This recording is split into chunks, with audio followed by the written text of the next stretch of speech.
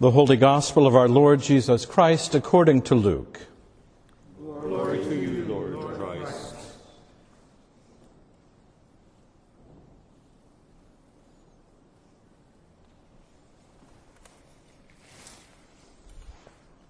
Jesus said, "Whoever does not carry the cross and follow me cannot be my disciple. For which of you, intending to build a tower, does not first sit down and estimate the cost, to see whether he has enough to complete it? Otherwise, when he has laid a foundation and is not able to finish, all who see it will begin to ridicule him, saying, 'This fellow began to build and was not able to finish.' Or what king, going out to wage war against another king, will not sit down first and consider whether he is able with 10,000 to oppose the one who comes against him with 20,000? If he cannot, then, while the other is still far away, he sends a delegation and asks for the terms of peace. So, therefore, none of you can become my disciples if you do not give up all your possessions." The Gospel of the Lord. Praise to you, Lord Christ. Please be seated.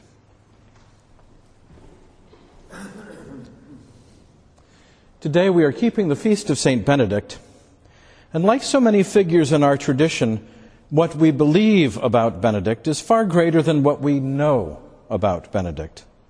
And when I was more interested in journalistic things, that would have troubled me. Brother Andrew used to preface statements with a qualifier of the following nature. He would say, "It may not have happened this way, but this is the truth." Of course, Andrew would smile and laugh as though he were joking, but he wasn't. If we are confined to the literal, then we're very deprived indeed. So let's not be too literal as we look a little bit at the life of Benedict. Of course, there is one solid point of evidence in the life of Benedict, and that is the rule of Benedict. And I'll happily acknowledge that I may not be impartial, but the rule is surely one of the most important pieces of history of monasticism, not just Western, but Eastern Christianity as well. The influence of the rule on all expressions of monasticism is profound. Just ask our Orthodox brothers and sisters at Newskeet if you doubt me. So let's hear a chapter from the rule. Of the porter of the monastery.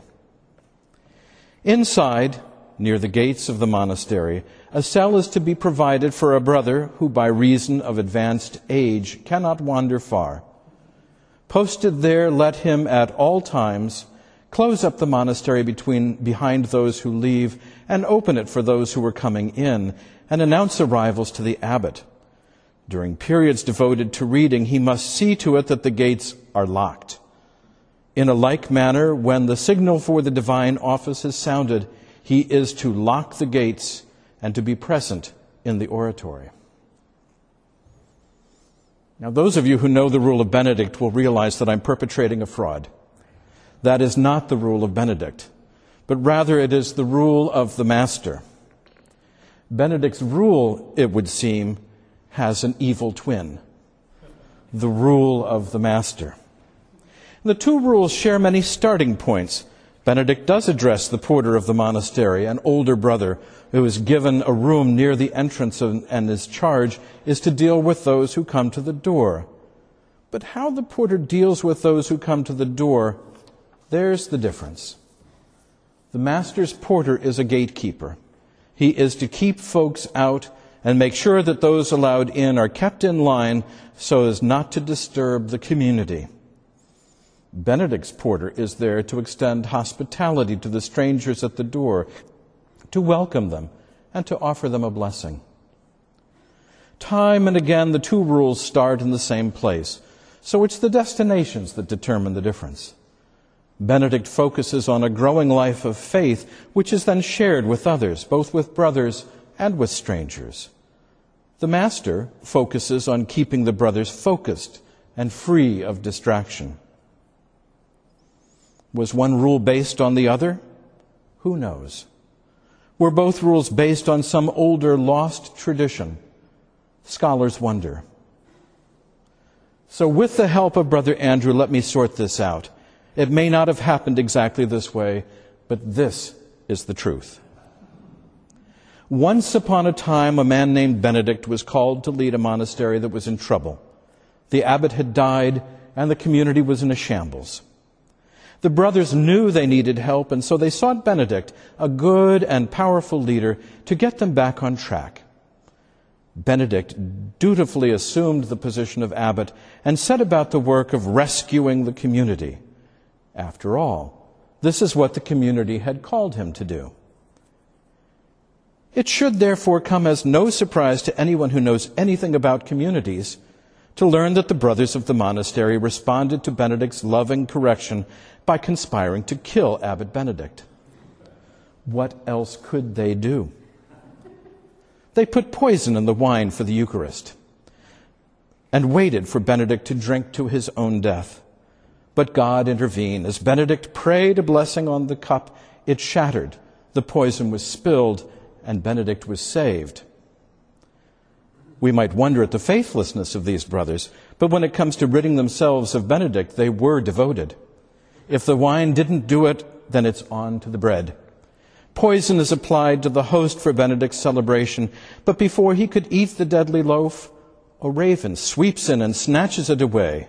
Birds 1, community 0. So here's my theory, which I know to be true, even if it didn't exactly happen this way. When Benedict assumed the position of abbot at that monastery, he attempted to enforce the rule of the master. The result, to say the least, was not life-giving.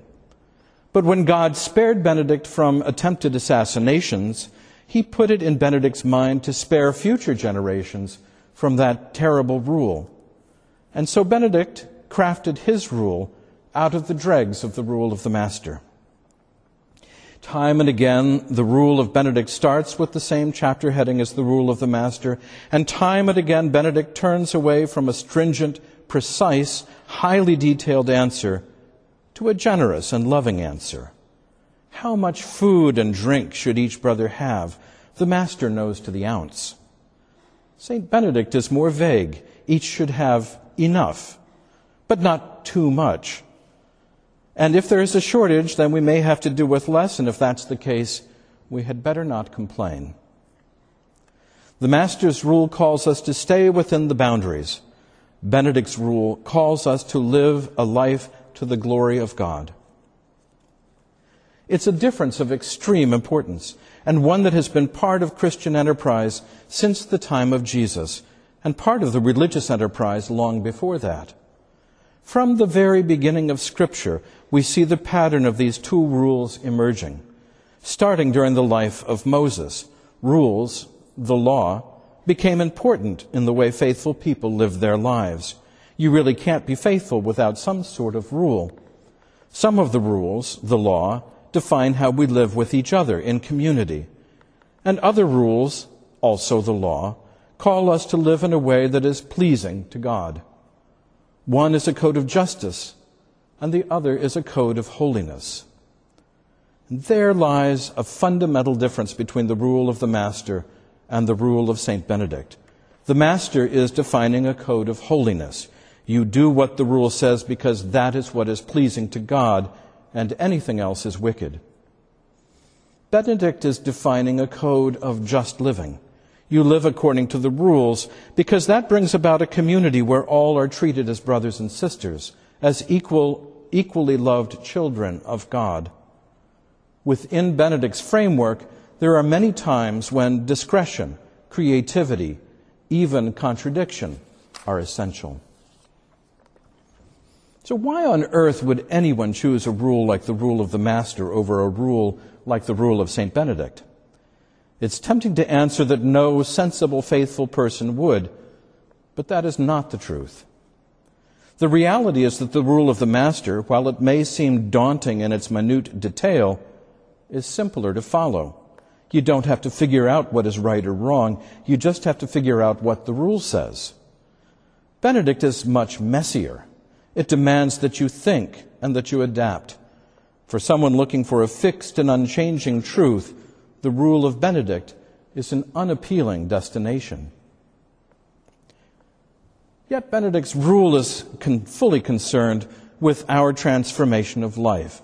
And it is in this messy, confusing, sometimes frustrating, even contradictory working out of life in community under a rule that our ways are converted, that we are transformed, that God's kingdom is built in our hearts. The Master seeks to control and manage our will. Benedict seeks to harness our will. If the rules of Benedict and the Master were available in Jesus' day, I dare say Jesus would have been enthusiastic about Benedict's rule, while the Pharisees would have been far more enamored of the Master's rule. Jesus is always interested in justice, especially justice for the weak, the powerless, the oppressed. The Pharisees are interested in absolute answers and in sound doctrine. We tend to overlook that Jesus was a troublemaking revolutionary who was interested in disturbing the status quo, because the status quo, now as much as then, is designed to give all the advantage to the rich and powerful. Following Jesus meant then, and still means today, standing against the culture and disrespecting some rules. We may not think of Benedict as particularly revolutionary, but think what it would mean if the world as it is now were transformed into the community that Benedict has in mind. Benedict, through his holy and inspired rule, has given us a plan for conversion of our ways of life to the monastic way. That is a plan not for safety, not for comfort, but for the revolutionary act of building God's kingdom.